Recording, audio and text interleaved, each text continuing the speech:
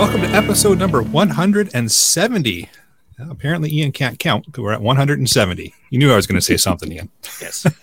Of the Canadian Prepper Podcast. We're recording July 17th, 2022. My name's Eric, host of the show, based in Southern Ontario, a hunter, target shooter, ham radio operator, a computer geek, and as a first responder, witnessed an over-reliance on emergency services during major events and started a small preparedness company to help people better prepare for at least 72 hours, if not longer. I at least can read my own intro properly. It's been a few weeks since I've been on. All right, cut me some slack. My name is Ian. I'm a hermit, often forced to leave the Doomstead on Vancouver Island. I do have trouble counting episodes, but to my credit, I ran out of toes, and these things happen. So I forgot to mention the Casual Preppers episode we did. So yes, it is actually episode 170. Don't believe the hype on the numbering from the previous episode.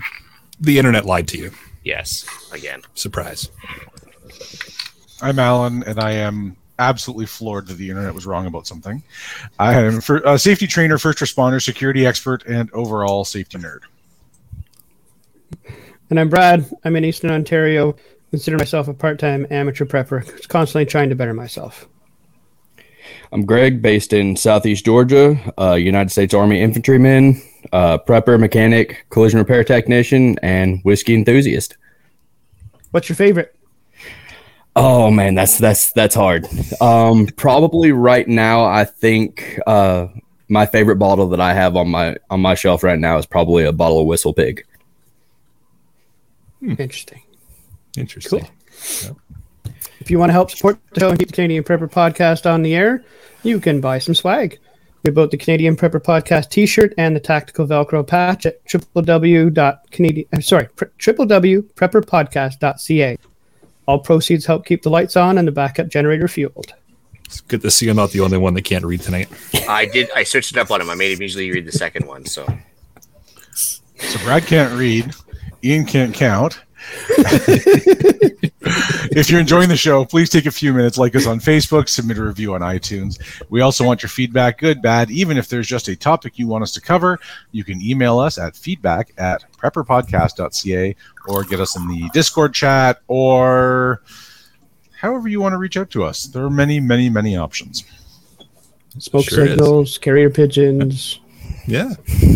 I suggest probably the best way would most likely be the Discord chat, but hey. So we've got some mil-spec content for you in this episode. We're going to start off with some recent news, update on our personal preps, then we'll get into the main topic. Let's move to the news. So Brad can't read, Ian can't count, Eric can't talk. No. It's going to be one of those episodes. 170 episodes in, we're falling apart. Actually, 170 episodes though, Ian? Hey, sure. The internet lied. It's questionable. It's questionable. The reals. I put in a quick note I found from CBC about the Saskatchewan. See, now it's my fault. Thanks, Eric. You've transmitted that to me. Saskatchewan fire department being busy with some rescues. If you read through the article, it says essentially that poor planning caused these people to go missing, and fortunately, they were all returned unharmed. We will all note that it was the fire department and not the police that saved the day. Well, the blue canaries, I mean, really, they're only good for detecting toxic fumes and stuff like that, right? First rule of hazmat: never go past the last damn cop. Anyway, as for myself, yeah, I thought some good fear porn would do for us today. The WHO is recommending masks again because they said we're all gonna die again. Who? Yeah, the WHO, not just the rock band. I was gonna say the band. Tedros's posse there from New York, I guess. Anyway, there's an episode there an article there from the Counter Signal. I got two of them from the Counter Signal this week, and basically says prepare for a global lockdown again in the fall. Okay, sure, whatever. Monkeypox this time, right? With a mix of COVID. Yeah, funny you mentioned that. Actually, I had a funny story about that, but that's pre-show. But anyway, there's also a new Canadian nitrogen policy coming into place, which also happens to coincide with what's causing all these worldwide riots in Netherlands, Germany, Panama, Sri Lanka, everywhere else. It's the exact same policy they're introducing worldwide about how nitrogen is a pollutant, despite being 72% of the atmosphere. Yeah, anyways. So anyway, yeah, it's something that's going to decimate our Canadian farming industry, and I'm sure at some point people will take note and start to rise up. Sounds like there's a protest planned in Saskatchewan as well. They're going to be driving a bunch of tractors from Moose Jaw to Regina to protest this, but that's just starting up now. So I really don't think they want to mess with those guys because the last person that messed with a farmer, I'm pretty sure there was a tractor that started towing a tank out in Ukraine. Like, just straight stole it and was like, listen, he was like, this corn got to go up. Oh, I thought you were going to go to the Killdozer story or something like that. But No, those are spoils of war. It's not theft. yeah, that's right. That's creative acquisition. I keep it. All right, so I've got an article here, shamelessly, of course, stolen from Jeff, who's not here this evening. But it's just in regards to solar storms likely to disrupt ham radio in and around the 19th. Guess I'm not operating on the 19th. Yeah, well, this lady, I guess she's pretty good at predicting stuff, and I guess right now the sun is directly facing Earth with this one sunspot that's like really active, and I guess it blew its top, and then that was that. So they figure it's going to be here. It's been floating slowly towards Earth. And doesn't surprise me. The bands have been garbage the last couple of days. Not that I've been able to get on and use the radio, but looking at the reports, anyways, they've been garbage. But yeah, with that, let's move into what we've done lately for preps. My new shed, which is where I'm currently situated, was delivered last week. Yay me. I've been busy stocking and organizing it and getting ready for our East Coast trip coming up in a few weeks, and work, and more work. You didn't work at all, did you? A little bit. Just a little bit. Just I'm going to need you to go a little bit harder and do a little bit more. Yeah. Yes, sir. Yeah, it doesn't sound like you were working hard enough, Brad. Yeah, I don't think you were. No. So for myself, hours in 1 week is not hard. Fair enough. For myself, got out to the fish camp for one night just to kind of get away, and didn't throw a line in the water, but did get some beer out of the cooler, so that was always good. Got out to the annual preppers meet, so had a ton of fun there. Got out on the Friday and did a chat on, I know this is going to be shocking to everybody, but ham radio. Had a really engaging audience. I know it was weird for me to talk about that. It was a little intimidating. I don't really talk about it often. So, but I had a really engaged audience. Lots of really, really good questions. Lots of awesome discussion came out of it. Had a lot of fun. Saw a lot of people that I haven't seen in a few years because they haven't been able to run the event. So, I had a blast. So, looking forward to next year. Awesome.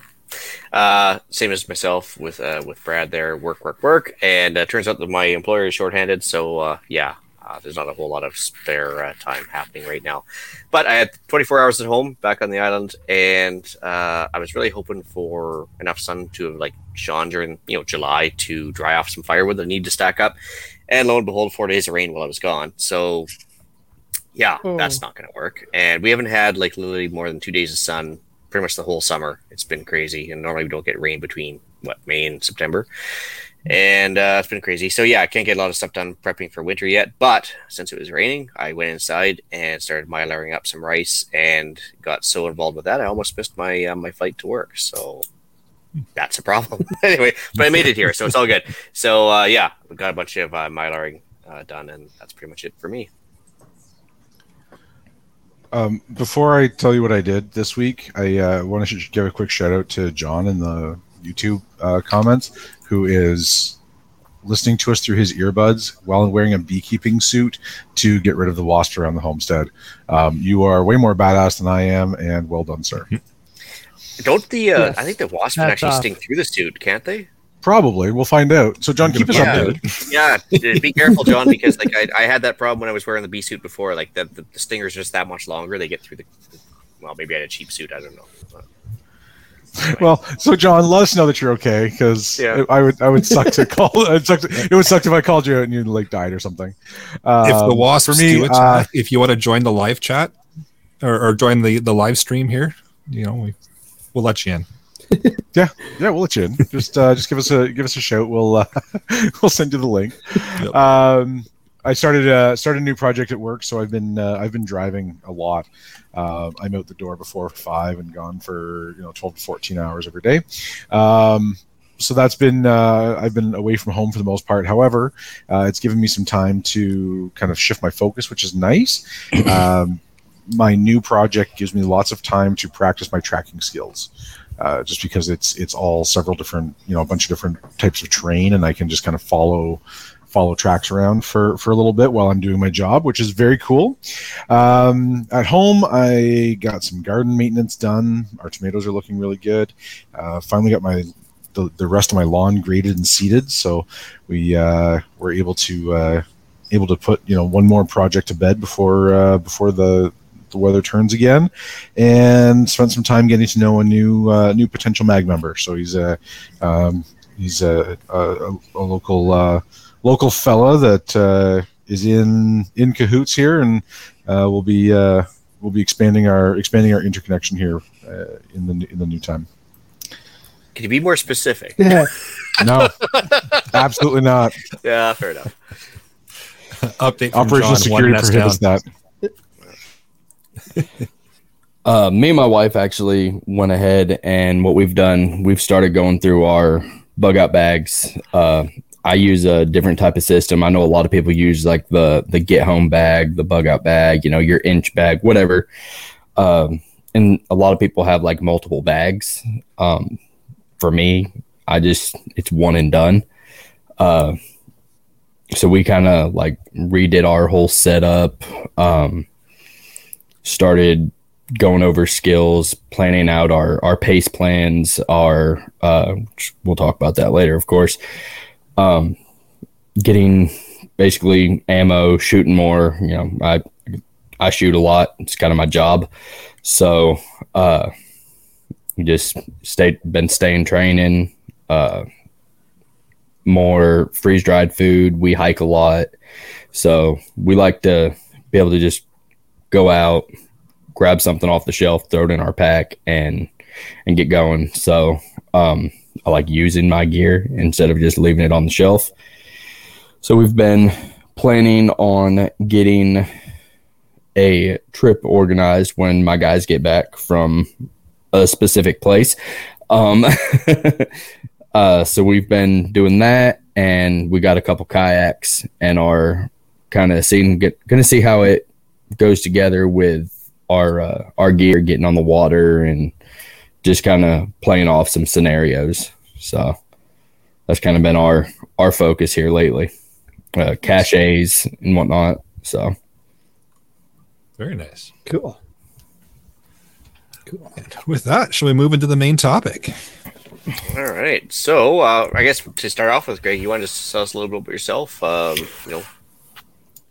My name's Greg. I'm in the United States Army, 11 Bravo, direct infantry, major league door kicker. I joined the Army super late in life. Literally joined when I was 28 years old. Went through basic training, and I turned 29 in basic training on our final ruck march, which is called the Forge. So that comes from the term kind of like forging you into a soldier. Very cheesy, but it gets the young guns hyped up. So I turned 29 during a 20-mile ruck with an 85-pound backpack. That was horrible. Never forget laying on the side of pretty awful. Yeah. I will never forget laying on the side of a road, pulling security, doing taking our like 5-minute rest, which the 5-minute rests are the worst. Laying there, and my buddy next to me is like, "Hey man, I know it's your birthday." He hands me a handful of MRE Skittles, and I was like, "Man, I love you, man." like, good looking out. I'm a mechanic, collision repair technician, like I said, gunsmith, prepper, kayaker, hiker. I mean, if you name it, I've probably dabbled in it a little bit. Me and my wife make our own soaps, beard wash, all that good stuff. You know, all the fun stuff we can do together. I reload a little bit, so firearm collector, a couple of them back there behind me here. So he's making us all look bad. Hang up on him quick. So actually, we just got kicked off of YouTube. Thanks. It's the new Hughes. sorry, guys. as long as We'll get him next time. As long as you're not handling him, it's all good. So I guess the big question is, what got you into preparedness? Meaning, I guess, did you join the army because of prepping, or did by joining the army did you get into prepping, or how did it happen exactly? So I got into preparedness. Literally, I was in college, 2012. I'm driving down the road and I see this woman. Her tire blows out, and it's like majorly aggressive. She had no idea what to do. I pulled over, offered to help. I was in school for automotive technology, so I was like, you know, if I can help somebody, I will. Still that way. So I pulled over, asked her if she had any, you know, tools in the car, had a spare, whatever. She had a spare, had no idea how to change a tire.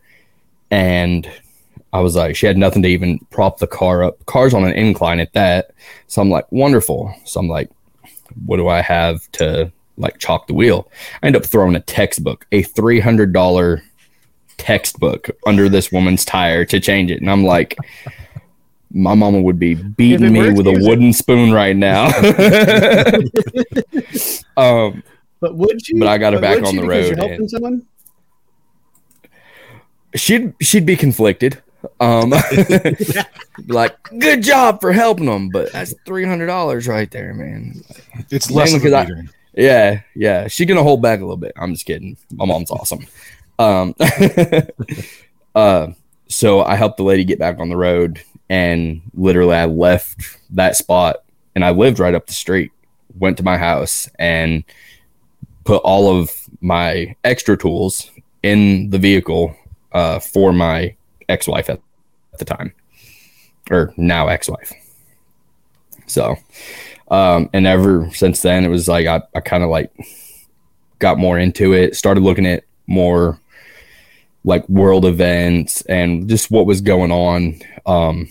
The military had nothing to do with preparedness. This was literally my screw this, I'm going to be a stripper moment. But yeah. Do not ever make those decisions. I'll tell you right now, I do not make rash decisions on a whim anymore. So that 20-mile ruck with the 85-pound backpack really was like, man, I took a pay cut for this, a big one. So long-term consequences involved there for sure. Yeah. I woke up real quick though. It just goes to show, like, no matter how old you are, how much life experience you have, like, you can always learn something, and you can always mature, and you can always develop yourself. So awesome. I'm not sure if this is the right term, but I think you guys use the term MOS. But did they offer you any specializations in the military or anything, or did it just so I actually took my ASVAB and everything, and they looked at my technical score, but so for that, they were like, man, you could literally do anything mechanical in the Army. Like, you sure you want to do 11 Bravo? And I was like, yeah, absolutely. And I could not tell you how many times I'm like, man, not going to lie, I'm kind of retarded. I could be in a warm shop, yeah. Yeah, I could be turning wrenches, like, you know, comfortably. But no, I love the training when we get to do like some serious stuff. It's very different when you're sucking in the field with somebody. Like some of the closest friends I have, like Never in my life did I think I would be cuddling in the woods with a grown man before, in the middle of December. But I did it, and it was, oddly enough, one of the best nights of my life. Hypothermia prevention. Yeah, it was rough, but we did it. And then there was another time when I got out here to my base. They handed me my 3rd Infantry Division patch, and they were like, "You're going into the field for a month, and then you're going to Korea." I'm like, "I'm getting married on Sunday," and I did, but neither here nor there. It went from cuddling with a grown man and I don't even know the temperature in the middle of December to almost passing out, and we almost did lose somebody due to a heat cat during this field op for a month. Because it was like 115 degrees out here. So it was rough. You definitely develop relationships and friendships. Just, you develop a family to the guys that you're just absolutely hating life with. But I'm 11 Bravo, direct infantry. Basically, my job is if you need someone shot, like we're your guys. You need like high value targets captured, usually that's going to be your special operations guys. I'm your standard direct infantry. But we usually get attached to those guys, and because obviously, there's strength in numbers. So. Awesome. I guess that's a big question I have here for you is like the military, is it giving you tips or tricks or change the way you look at preparedness from either a security perspective or even self-defense or anything? So, yeah, looking at preparedness, it's, being in the infantry, your job is literally to be ready to go at any given moment. That's literally your job. I mean, look at what's going on right now. It's kind of hard to explain without actually going into so much. But my big thing was always just growing, being able to admit when you're wrong, being willing to suck with people. Just another thing is just always being aware. Like no matter what you're doing. When I was in Korea at the time, we were doing a training mission over there, and it started snowing. I think it was December, January, maybe February. I'm not sure, but it was around that time. I know it was cold because it started snowing. And they started moving. They picked up everybody in the middle of the night, and they were like, "We need everybody to move into the tunnels. This is training, but we don't want anybody getting seriously hurt, because you lay down, there's no snow on the ground, you can pass out, whatever." So they woke everybody up, and I was walking towards the tunnel that they were moving us to, and I'm like, why is there a random 240 Lima right here? Like that's a 7.62 NATO machine gun. And I'm like, so there was 2 people actually passed out in the foxhole in the fighting position, and nobody realized like, hey, we should probably wake these guys up. And I ended up waking them up and finding them, and my buddy looked at me and was like, "Bro, you literally like saved my life. Like, had you not realized there was a lonely machine gun right here, nobody would have realized we were gone." And so it's all about being prepared, even in a non-combative situation, bad things can happen, elements can turn on you real quick. So that's probably the big thing I've taken from it. Well, I guess the, keen observation is key too, right? If something looks out of place. Yep. Yeah. Like it's one thing that they drill in your head from literally day one. You never, ever leave your weapon behind. And my weapon is part of my EDC every day. I'm not leaving rub home it in. without it. Yeah. Sorry. Without me, my rifle is nothing. Without my rifle, I am. I'm glad you guys got that reference because I'm about to use that one later. But anyway, did they make you memorize your serial number as well? No. So some people actually did do that, but we had roster numbers pretty much. So for me, my last name beginning with ABB, I was 101. So I was literally right there by the drill sergeant's office, and it was rough. It was rough because you can't hide. There's no escaping the drill sergeant. You're just sitting there in the bay, and you're just like, all right, I know he's about to come out. I'm about to have to call at ease. And they would literally have a box taped outside their door, and as soon as they stepped over that line, you would have to call at ease. And they used to get so mad at me because they would not get past me. I would literally, as soon as that door opened, I'm like, like my head is cocked to the side, and I'm just watching them. They're like, Abbott, man. Like, they're just looking at me, and I'm just looking at them, and they're just waiting for me. They're like, my platoon actually got so good at it. They were like, listen, guys, unless somebody like super high up comes in, quit calling it. We don't miss a beat. All right. But yeah, it was rough. It's fun, but it was rough. We were talking about that the other day. If they called me right now, man, I'd go back to basic training right now. 100%. It sucked, but it was a lot of fun. Yeah, glad you did it. Yeah, sometimes we wouldn't do it Like against those would. Yeah. Awesome. I know we breezed over this like 3 episodes ago with another topic too, but you mentioned it already as well. But the PACE plans, that's a military training technique too, isn't it? Yes. Tell us about that.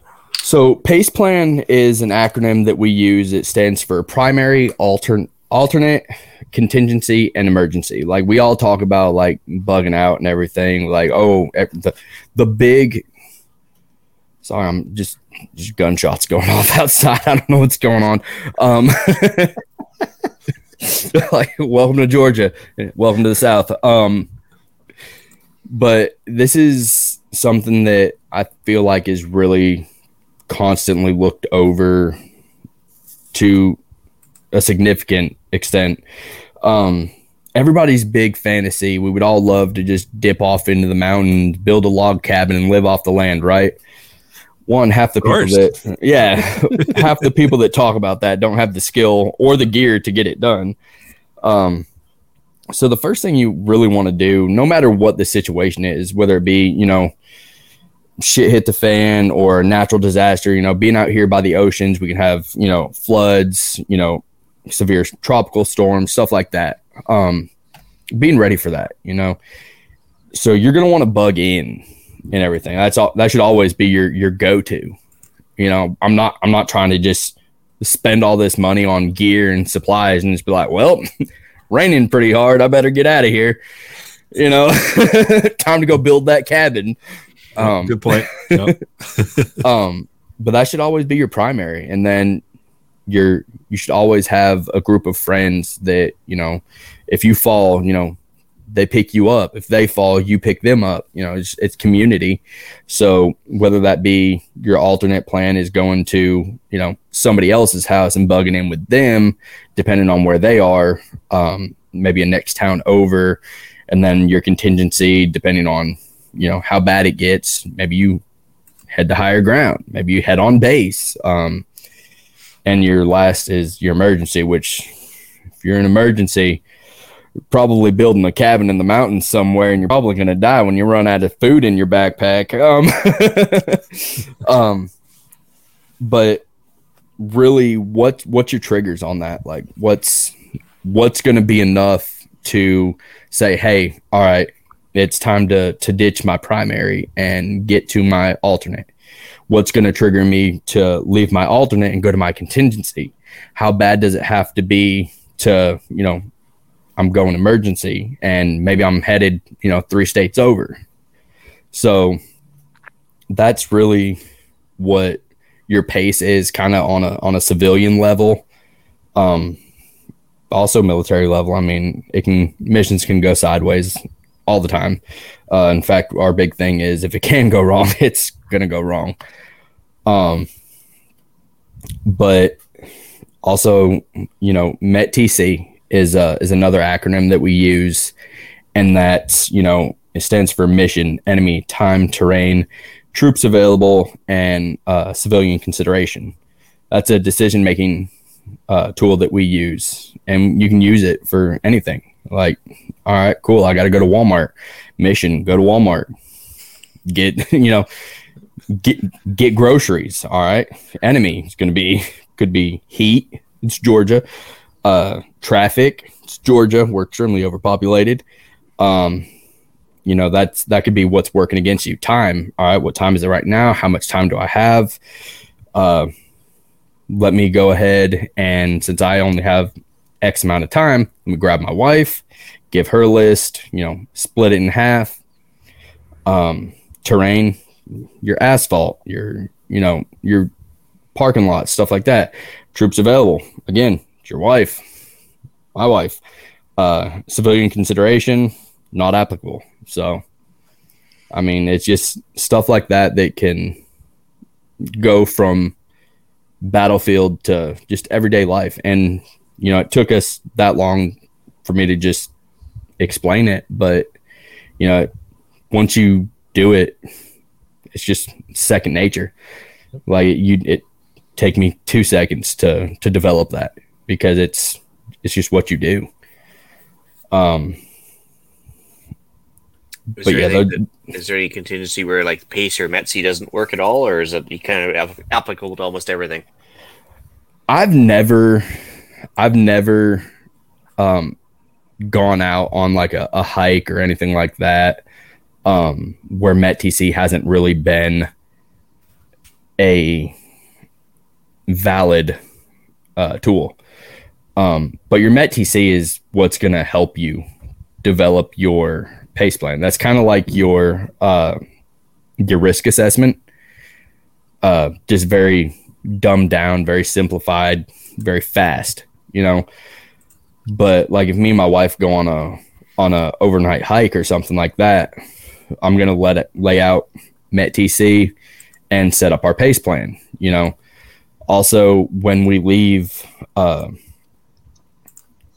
if I go off to collect firewood, I'll give her what's called a GOTWA.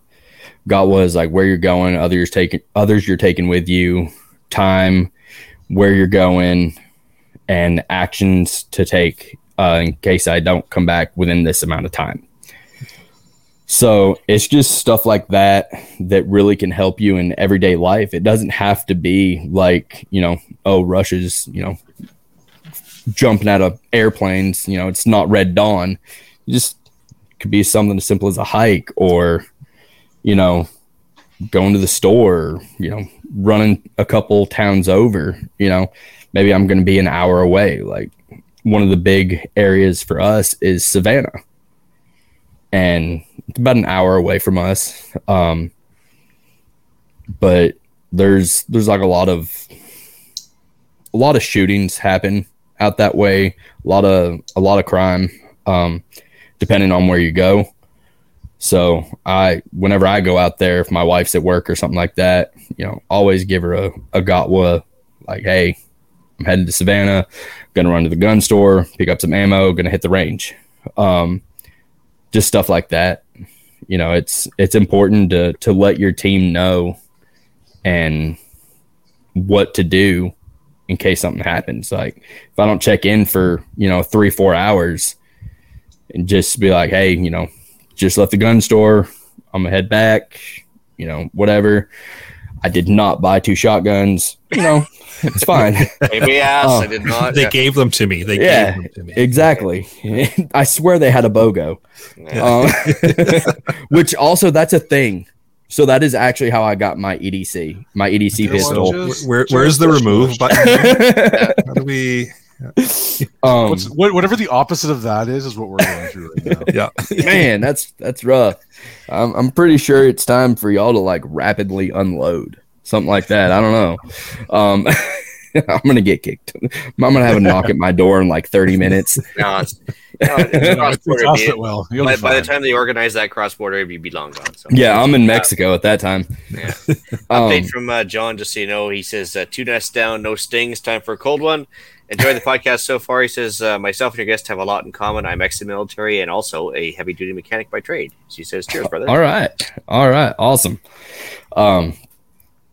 Speaking of heavy duty, so that was one thing I did before the Army. Was I was a diesel mechanic for the city of Chattanooga, Tennessee, on their fire trucks, and that is definitely something that's like a wake up call. That's that ability to adapt that I was talking about, because yeah, it's diesel and it's a truck.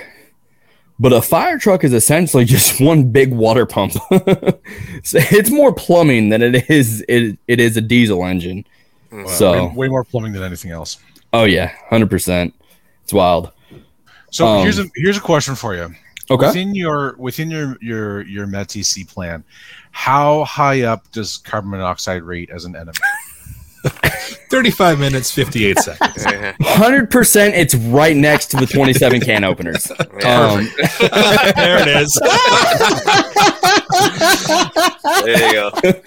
There's a 93 Honda Civic out back with a trunk full of can openers ready to go. I just left the Dollar Tree. With that line, Greg, you can come back anytime you want. See, Brad just contributed to pop culture just like that. He didn't even realize it. See, Greg wins the internet tonight. Oh, and by the way, before I forget here, Kyle, I think you might have put the wrong text message into the wrong chat, but yeah, that was supposed to just come to me. Yeah, wasn't it? Don't forget to grab precautions. I think you need to seek help, but that's okay. It's 2022, man. Yeah, I'm not asking no questions. I won't much.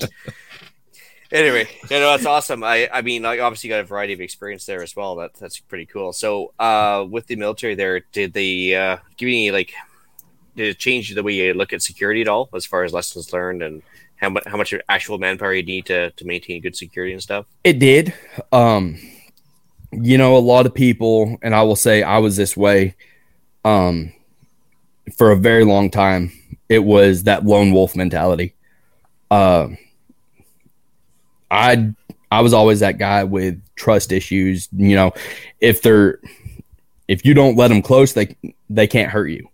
You don't let them get close. There's no possibility they can turn on you, whatever. And I was like that for a very long time.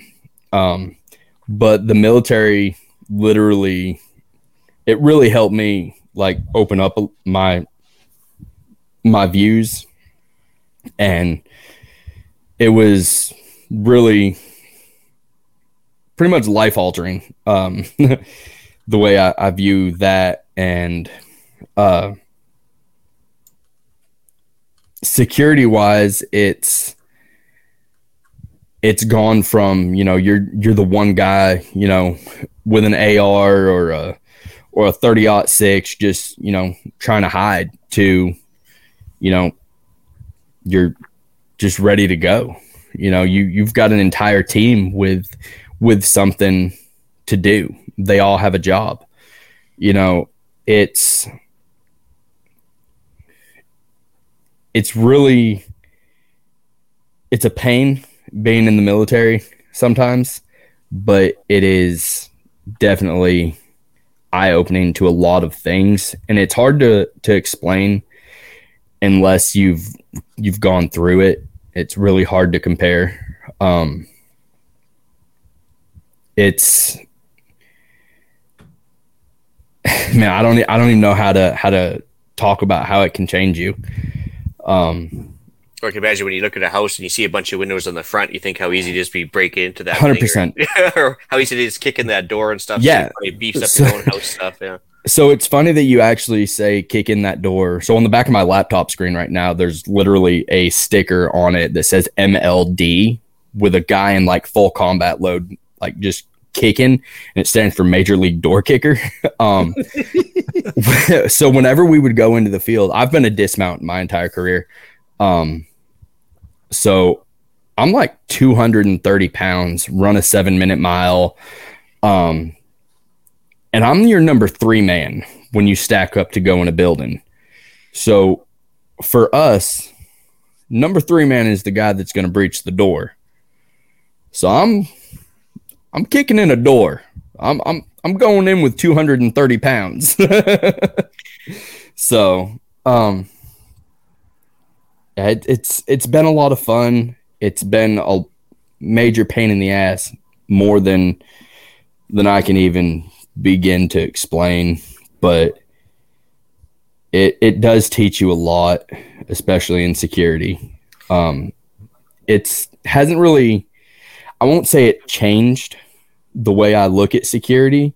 I will say it's improved 100%. Like if I'm going to set up security in an area, I'm going to do it in a triangle. Triangles are your best bet at covering your sections of fire or sectors of fire, your view, all that. But in each corner, you're going to want to set which is your apex, your most casualty producing weapon. So depending on what you have, that's where you're going to want you're always going to want your most casualty producing weapon in the corners, because that's your basically creating 360 degrees for the most part. So it's just little things like that you wouldn't think about, and it's keep it simple for the most part. But I'm sure a lot of people look at a house and say, like, oh, I've got brick. This should be good enough to keep the bullets out and everything else. And obviously, you've seen what getting not in that right? Safe. Yeah. So, yeah, no, it's interesting to see. I guess like when you get exposed to that, I imagine it changes your outlook on how houses are constructed, and even how vehicles are constructed and how flimsy they can really be. So absolutely. So contrary to popular belief, I know a lot of people watch like John Wick and everything. A car does not stop a bullet. If you want to stop a driver, if you want to stop a car, don't shoot the radiator. Because that engine still has to lock up. If you want to stop a car, stop the driver. Just little advice I do not recommend. Just going out like eliminating drivers. Yeah, definitely theoretical.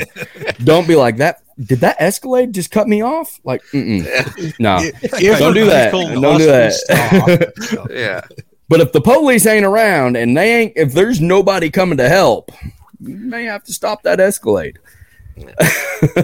But no, it's a lot of fun. Definitely made some family. What's that say? Kyle wants to know what your opinion is on the jalapeno cheese spread. Oh, the MREs probably. Yeah. The jalapeno cheese spread, man, the jalapeno, if it's not jalapeno cheese spread, it's not cheese spread. You can't have that. Best thing to do though is take your jalapeno cheese spread, your cornbread, and your chili mac, and mix it all together and heat it up. After you heat it up, that's best way to go. That's happiness in the field. So yeah, you're not gonna shit for a month, but yeah, that's that's all good. Yeah, that's just the job, right? Yeah, exactly. After that one. But yeah, it's the food is definitely a story. Well, mil-spec made by the lowest bidder. Yeah, exactly. Hey, listen, when civilians hear mil-spec, they're like, man, that means it's good, right? And we're over here like, that thing's going to blow up. It means it's disposable and low bid. Man. Yeah. So like the AT-4 grenade launcher, literally you shoot that thing, it's a one and done. They're like, hey, once you shoot this thing, put it on the ground, kick off the sight. Leave it. And I'm like, I really feel like there's a more economical approach to this. I'm I'm not going to say that I'm the most knowledgeable person, but I took an economics class one time, and I feel like this is not good. Should be able to at least shoot it twice. Yeah, exactly.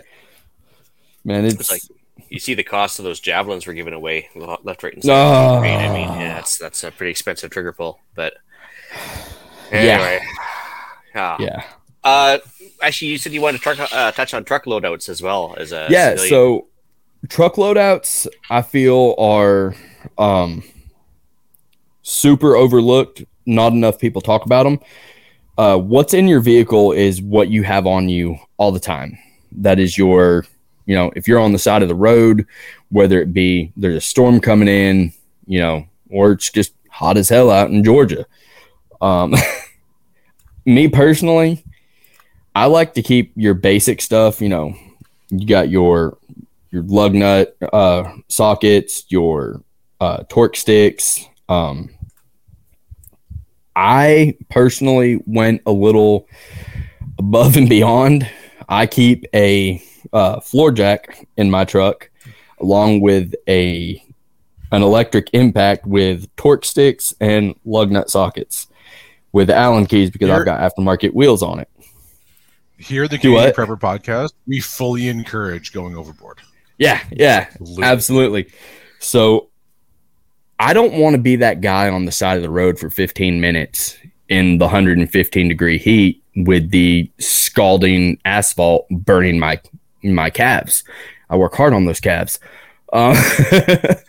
But so I'm actually putting a power inverter in my truck so I can plug in my impact wrench, jack up the truck, start the truck, jack it up, all that, and just buzz it off.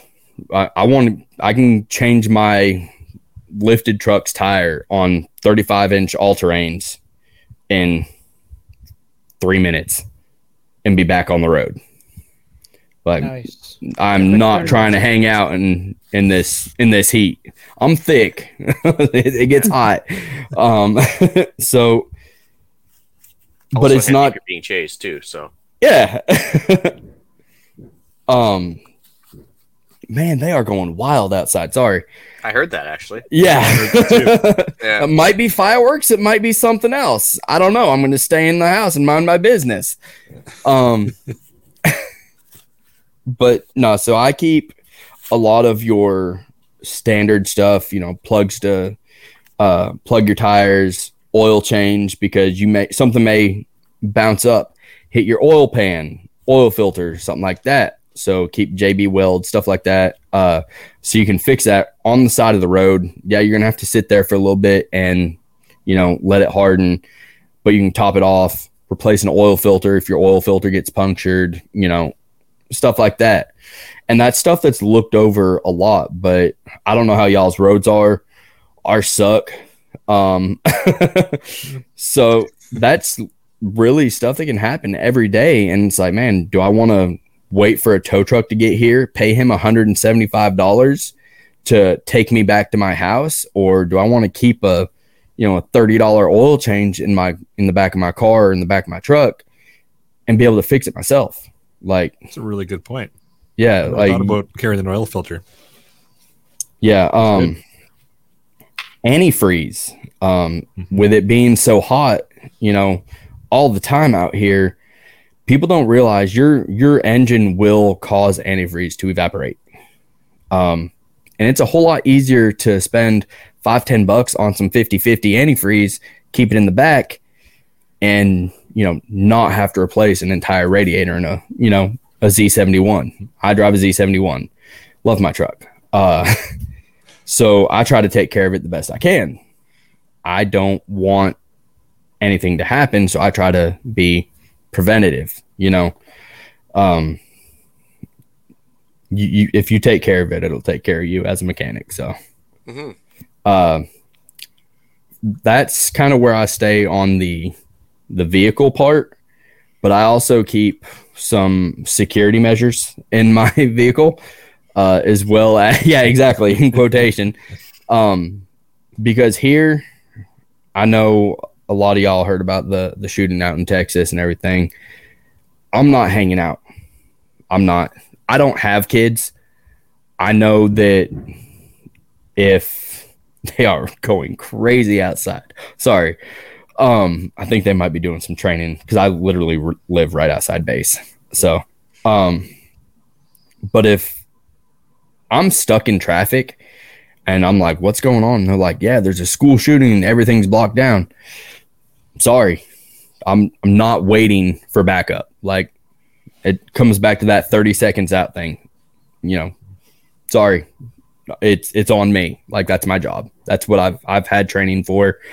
But also, if you don't have training with your firearm, don't go running into trouble. Don't go looking for trouble. Always be willing to defend yourself. Always stand your ground. But don't go looking for it, you know. But for me, you know, we take an oath. Like, we take it very seriously. We make jokes about it, but because like so cheesy and whatnot, but it's something super serious for us, you know, defend the Constitution and defend the country against terrorists, both foreign and domestic. I'm sorry if you're up in an elementary school and you're going to town, you know, that's my job. Well, regardless. For all the police presence there, it was still ended by a civilian with a civilian-owned firearm, right? So exactly. Yeah. The thing is, if you're trained and you don't have a badge, you don't have a leash. You have nobody holding you back. So That I can understand. I mean, well, we've got our prime minister holding us back, who tells us we shouldn't use firearms for self-defense, but that's neither here nor there. Yep. You guys call me if you need help. Well, How fast is your truck? Get that go? other.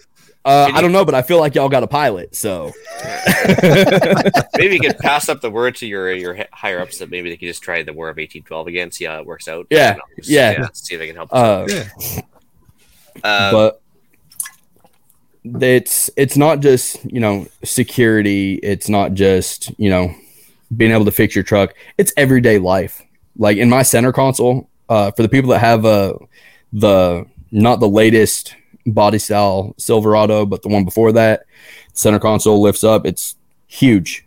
I keep aspirin, allergy medication, Dayquil, just literally anything that you might need on your daily, napkins, a tourniquet, and chem lights. You know, you never know, just because you have the gear to fix a flat tire doesn't mean it's going to happen during the day. You know, set a marking. I've come across way more car crashes than I have flat tires in my day. Yeah. Actually, just curious, like, as far as the console, like, do you have a place in the back, like a canopy, or is like side storage boxes, or where do you hold all the spare oil and everything? So I actually just go to Walmart and I get the stackable totes, like with the yellow lids or the green lids, especially like right after Christmas time. You can get them on sale. And so I keep one right behind my seat, and that's got like water, 1 or 2 MREs, a pair of shoes, clothing, a tarp, some 550. There's a plate carrier in there. That's nothing. But no, just whatever you might need to get to quick is in the cab. And then I have another tote in the back with like oil, antifreeze, stuff like that. You can ratchet strap it in, or if you know how to do I definitely recommend everybody learn how to do a trucker's hitch. Super easy, but knots are one thing that I feel get looked over a lot. You always hear the term in the field, if you can't tie a knot, tie a lot. Just keep going, man. But it does help to definitely separate it and keep it organized. And that's another thing. Keep your truck clean. I know, like, being in the Army, I live in my truck. My truck is constantly being used by the United States Army, and I should probably change my insurance for that. But it can get out of hand real quick, especially when people are in and out of your vehicle all the time. You're giving rides because, like I said, new guys coming in, they don't have cars, they can't get somewhere, whatever. You're going to be voluntold. Awesome. Keep your truck clean. If you can't, you can have all the gear in the world, but if you can't find it, it doesn't really mean much. Yeah, I find it's tough to keep up all the stuff you keep throwing in the center console and everything else before you know it. It's just like it's like a oversized man burst, and you're just like, yep. Yeah, it's a little much. Actually, one thing I want to get back to, you mentioned getting deployed to Korea as well, and I think this could apply to anybody that's being separated from their loved ones in an emergency or anything else. But did you learn any coping mechanisms along the way to deal with long-term, separation? Man, you got to stay busy. I will tell you right now, we were just over there for training. But people think you get down when you're being shot at, when when things are crazy. No, when you're literally when you do your training and then you go back and it's literally just sitting there, you're like, man, why am I here? Like, this is my job. We could have done all this back in the States, but instead I'm literally on the other side of the country, away from my family. We went over there, and it actually took, because it wasn't a combat deployment, we don't get extra pay. So now we've got, I'm having to pay for stuff overseas, and my wife is having to pay for stuff over here. So I'm actually losing money. So it's like, man, it's, I'm causing so much havoc on my wife and on my family for nothing. And it doesn't take anything for that stuff to catch up with you. It can get fatal really quick when you don't associate yourself with people, when you don't, get out there, you don't talk to people, when you just seclude yourself. Because I'm a hermit. But man, if it wasn't for a lot of my, because he found his people. One of us. So, like, my guys would come over to my barracks room and just beat on my door. And after about 5 times of me telling them no, I wasn't going out to the Ville, which was the little town outside of the base that we were on, they were like, you don't understand. It's not a request. Get dressed. And I was like, fine. Went out, had the time of my life, honestly. Great memories. They all ended up drunk. But you don't realize how much you miss a dog until you're wandering around a town drunk in Korea, and then you stumble across a pet store and you're like, everybody's just like stone cold killers, but then they see a husky in the window and they're like, man, we're all crying. Like, we all miss our dogs. Like, we're like, should we buy this dog right now and then hide it in the barracks room? It was a serious conversation that we had, and we almost bought a dog. We almost bought a dog in the middle of South Korea and tried to hide it in the barracks. And we were like, nah, let's not do that. I wouldn't have left it though. He would have came back to Georgia with me. Maybe a Chihuahua mascot would be easier to hide on the But no, stay busy. Don't take yourself away from your friends. Those guys are there sucking right along with you. They're there to pick you up when you're down, and that's your job the same way. So definitely stay busy. Talk. I actually learned how everybody feels when I talk about guns and cars, because my friend Brown, he is a ham radio operator, and I don't understand a single thing he says. And I've got two Baofangs right here that I'm trying to figure out. He put channels on them and everything for me. And I'm like, yeah, I can't use it. I'm going to listen to the network. We'll just check back to any of the like 11 episodes that we've done on Ham Radio. Oh, don't worry, I have.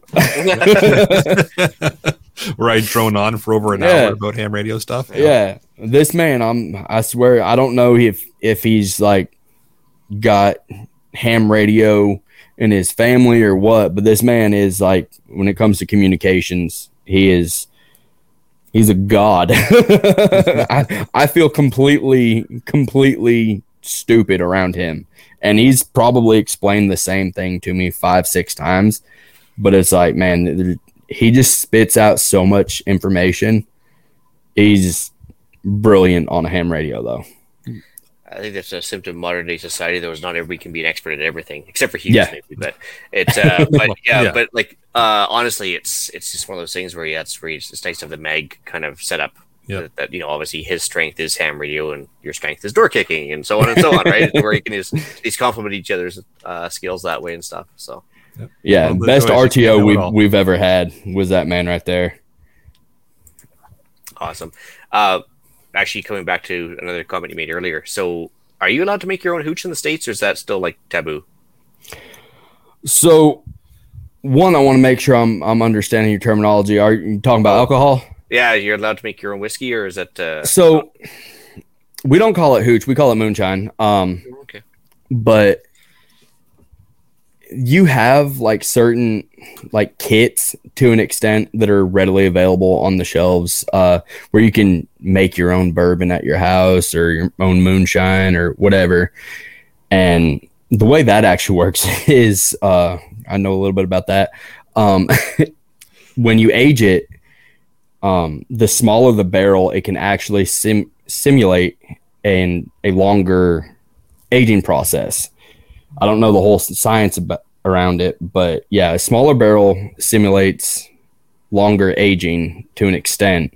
So if you're going to do this recipe, you can put it in this size barrel for this amount of time, and you can figure out how a 55-gallon or 50-gallon barrel will taste if you age it the same way.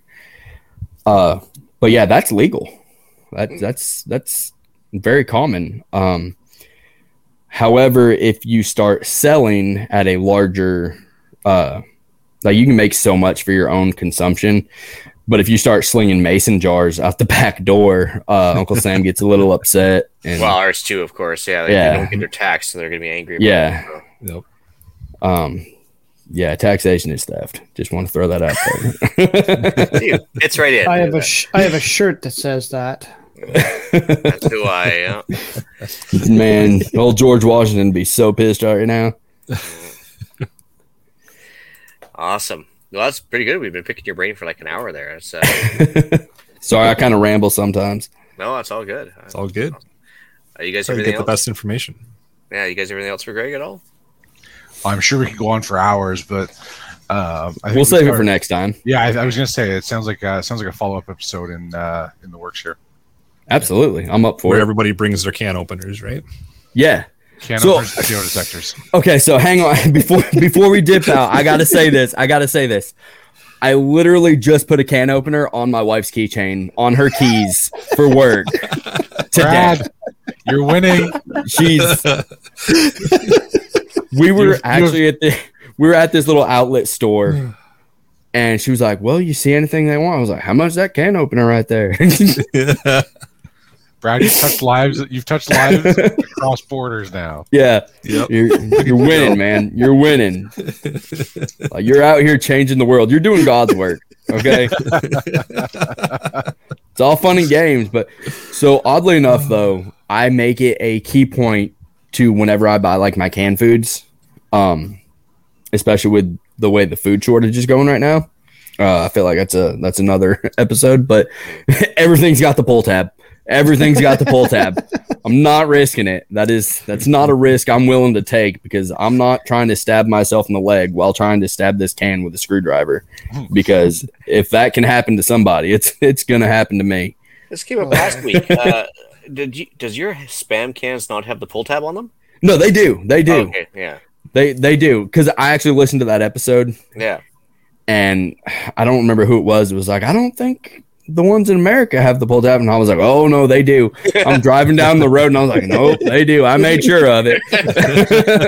Well, same thing with the beef now, right? They got the key that you have to kind of go around the can and stuff, and it's pretty handy too. So When I was a kid, my grandma bought. She didn't buy the spam. She bought the knockoff spam called Click, and it had the key. You take around. Thanks, Terry. Yeah, full disclosure, Terry says I always carry a fold-up can opener in my wallet. I'd like to see a fold-up can opener. So I use the old school military can opener. Oh, those things. Yeah. I just put one of those on my wife's keychain, but I put one on mine a few weeks ago, maybe last month or something. And I was like, man, I keep stabbing myself in the fucking leg. So I was like, I'm going to put a piece of tape around this. It's been great. Heads up. That's a piece of advice. Wrap that thing in a piece of tape and you won't stab yourself. It's great. Electrical tape. Yeah, electrical tape, packaging tape, painter's tape. Duct tape, then you can use it for something else. Yeah, exactly. Duct tape makes the world go round. Yep. Electrical tape, then you can seal a wound. Use it as a Band-Aid. I would use Gorilla Tape. That's what I keep in my bag. Gorilla Tape's way better. Yeah, Gorilla Tape is like my go-to. Yep, because you can use it for improvising chest seals. You can use it to sew up like wounds with your paracord, your canvas needle. I usually keep a canvas needle like inside my phone case or something like that, just in case. I don't know. I'm weird. I don't know. But yeah, you can also use it as a fire starter as well. So awesome. Makes sense. There you go. I don't think this crowd you're going to come off as weird at all. I don't think. Not at all. Nope, it's just giving tips. Well, actually, Terry mentions, his is a military meal can opener as well. But I mean, I'm sure nowadays you probably go on AliExpress and probably get like 30 of them for like $5 nowadays. But yeah, you can. I picked mine up from Walmart. They're from Coleman. They're not the military ones, but they're just literally the same thing. Yeah. It just their patent ran out. But no, definitely keep those because really you for like 20 cents, what's it freaking hurt? Yep. It's all fun and games until you don't have one. It's true. Yep. All right. Well, with that, shall we move into the podcast challenge? Let's do it. Alan? Well, if I just started talking, then we wouldn't be able to build up any suspense. Set up one pace plan for your steps. And if you don't remember what that is, please go back to the show notes that you can find on our Discord chat, or Google it, or just back up to about minute 34, and you'll hear about it again. Set up a pace plan for at least one of your preps. Once you've done that, let us know what you've done, even in very high detail for OPSEC. Feedback at prepperpodcast.ca. And now that the suspense is built up, I won't mention the fact you were muted. Yeah. Upcoming events. What do we got? TACCOM Canada, September 9th to the 11th in Mississauga, Ontario. Do we have a booth there? No. Yeah, okay. No, I don't think it's happening anytime soon until we can get some cross-pollination with some podcasts again, maybe with the charity shoot or something, and then we start coming up with great ideas again. Yeah. Gotcha. All right, we've got a deal of the week. Yeah, it's not the large ones, not even the 30 cal size, but the mini poly ammo boxes are on 50% off at Cabela's, $4.99, which is a pretty good deal. But I found they're really good for holding projectiles, reloading components, smaller stuff like that. Like they're actually quite handy and stackable and waterproof and so on and so on. You mean like these ones? Oh, I got it. But they're actually half the size of that, and they're $4.99. But we pay through the nose. This one? That's probably it right there. Yeah. So in American pricing, it's about 50 cents American, $4.99 Canadian. Probably $4.99 here. Yeah. But that's until the 31st, I think, of the month at Cabela's. So Nice. I'm going out there tomorrow. There you go. Hey, what do we got for shout outs? Anything? I'll shout out Jeremy, new listener. He's tuning in for the first time tonight. So thanks for tuning in, Jeremy, and we'll hope to see you soon in the chat. Yeah. Greg, you got somebody that listens too, don't you? Yeah, my actually my father-in-law. Nice. Yeah, he listens. My mom, my stepdad, bunch of my soldiers back on base, they all listen. So nice. Well, that's pretty cool. Yeah. Yeah. I kind of put them on that. So well, shout out to all of them. Howdy, yes, sir. Really, all of them. Awesome. Nice. Well, with that, I'll bring episode number 170, yes, 170, of the Canadian Prepper podcast to an end. Yeah, I had to get the final little jab in there. You can find the podcast on iTunes, Podbean, Spotify, or, of course, your favorite podcast app. The count might be off a little bit, but that's okay. Help us out. Please submit a review. It does help other people find us. And we do record these shows live on Facebook and YouTube. If you want an early peek at the show, please subscribe to the YouTube channel, Canadian Prepper Podcast, and click the notifications tab. That gives you an alert when we're going live. If you want to reach me directly, it's Alan, that's with one L, at prepperpodcast.ca. I can be reached at batbradcpp@gmail.com. And I can be reached at crossrifleranch@gmail.com. And somebody asked, no, I do not have a ranch. That is one of me and my wife's goals, and that's a name we came up with. So that's nice. Hopefully happen within the next year or two. Got to go on GoDaddy.com and secure that website. Yeah. Anyways, you can reach Ian directly by emailing me at theislandretreat@gmail.com. And you can also find me on Canadian Patriot Podcast, which is on iTunes and YouTube, recording Monday evenings at 9 p.m. Eastern. I'm also in the Discord chat for both CPPs. Email us if you want an invite. There you can find us discussing why government waste in society makes me talk to my rifle, allegedly. All right, what's your rifle's name? If it's Charlene, you failed. Oh, she's on Firefly. What did the guy name his rifle that he gave to the captain there? Oh, geez, it was like Charlene, I think. Oh, geez, I should have remembered. Shirley, that was it. Shirley. I'm here to help. I'm not joking, and don't call me Shirley. Yeah. Possibly the most Canadian reference of all time.